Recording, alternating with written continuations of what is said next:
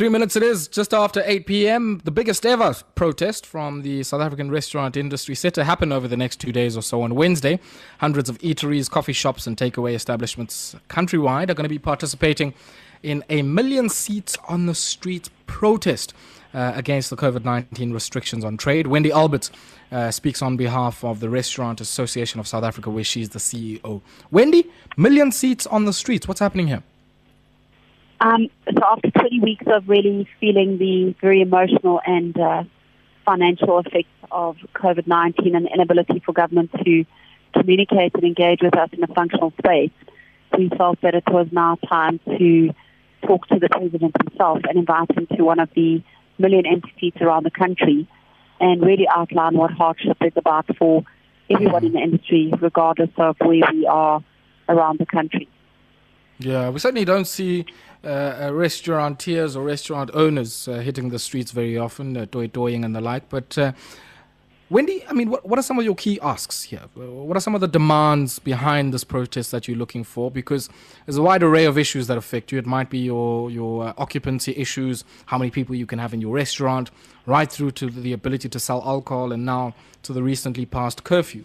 What are some of your demands in response to all of the prohibitive and restrictive regulations and the impact that they've had on your sector? So one of the key things, you're absolutely right, restaurateurs are beautiful, colourful, creative people. So to get to this level, I mean, we certainly are looking at highlighting to government and certainly talking to the hearts and minds of all the beautiful people around the country about the hardship and how hard it's been for the industry. And we've had no relief from government in terms of communication and consultation. So we're turning to run for the insurance companies. Despite the Ombudsman's announcement, we still had no fractionality and relief from any of those insurance companies that were brought to task. We're certainly looking at bringing back the beautiful staff that's been put on retrenchment. We're looking at demands on financial relief to reopen those restaurants that were closed, to lift the ban on the curfew, and certainly to have discussions surrounding how we can make the alcohol ban, having the ability to have alcohol.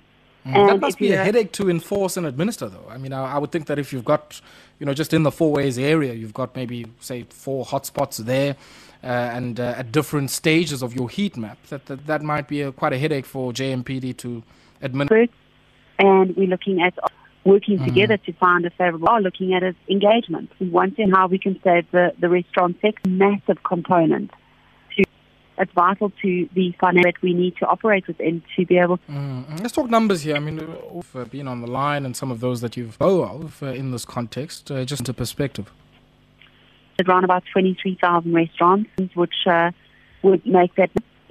We've had a 30 that is permanent closure, those sequestration, and of the balance of the 70% of temporary closed, whether possibly be able to reopen based on factors like whether the banks would be able to assist, the landlords would give relief, whether there would be an UIF for the staff at this time, are a huge element to open.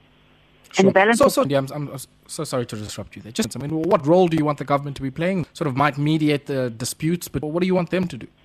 Not at all. But what government's responsibility, engagements and consultations with us, place that affects the dinner time trade, mitigated health risks and onus on us that there's and it's higher than what it is at 9 to us, so we can understand. But you can't just bring a curfew and sit with us and spoken to us about there is no scientific evidence. Wendy, certainly not the last time I chat to you. Tell us how the protest has gone. Awesome. Wendy Alberts there at the Restaurants Association. Yes, Wendy Alberts is the CEO of South Africa. I'm going to take a brief break now with the Passenger Rail Agency of South Africa. I've had a lot of security issues, dealing cabling, copper cables, really tampering with their infrastructure there. Any security in place and outsourcing and the political economy test around the issue of spokesperson at Rasa is going to be happening there. Stay tuned.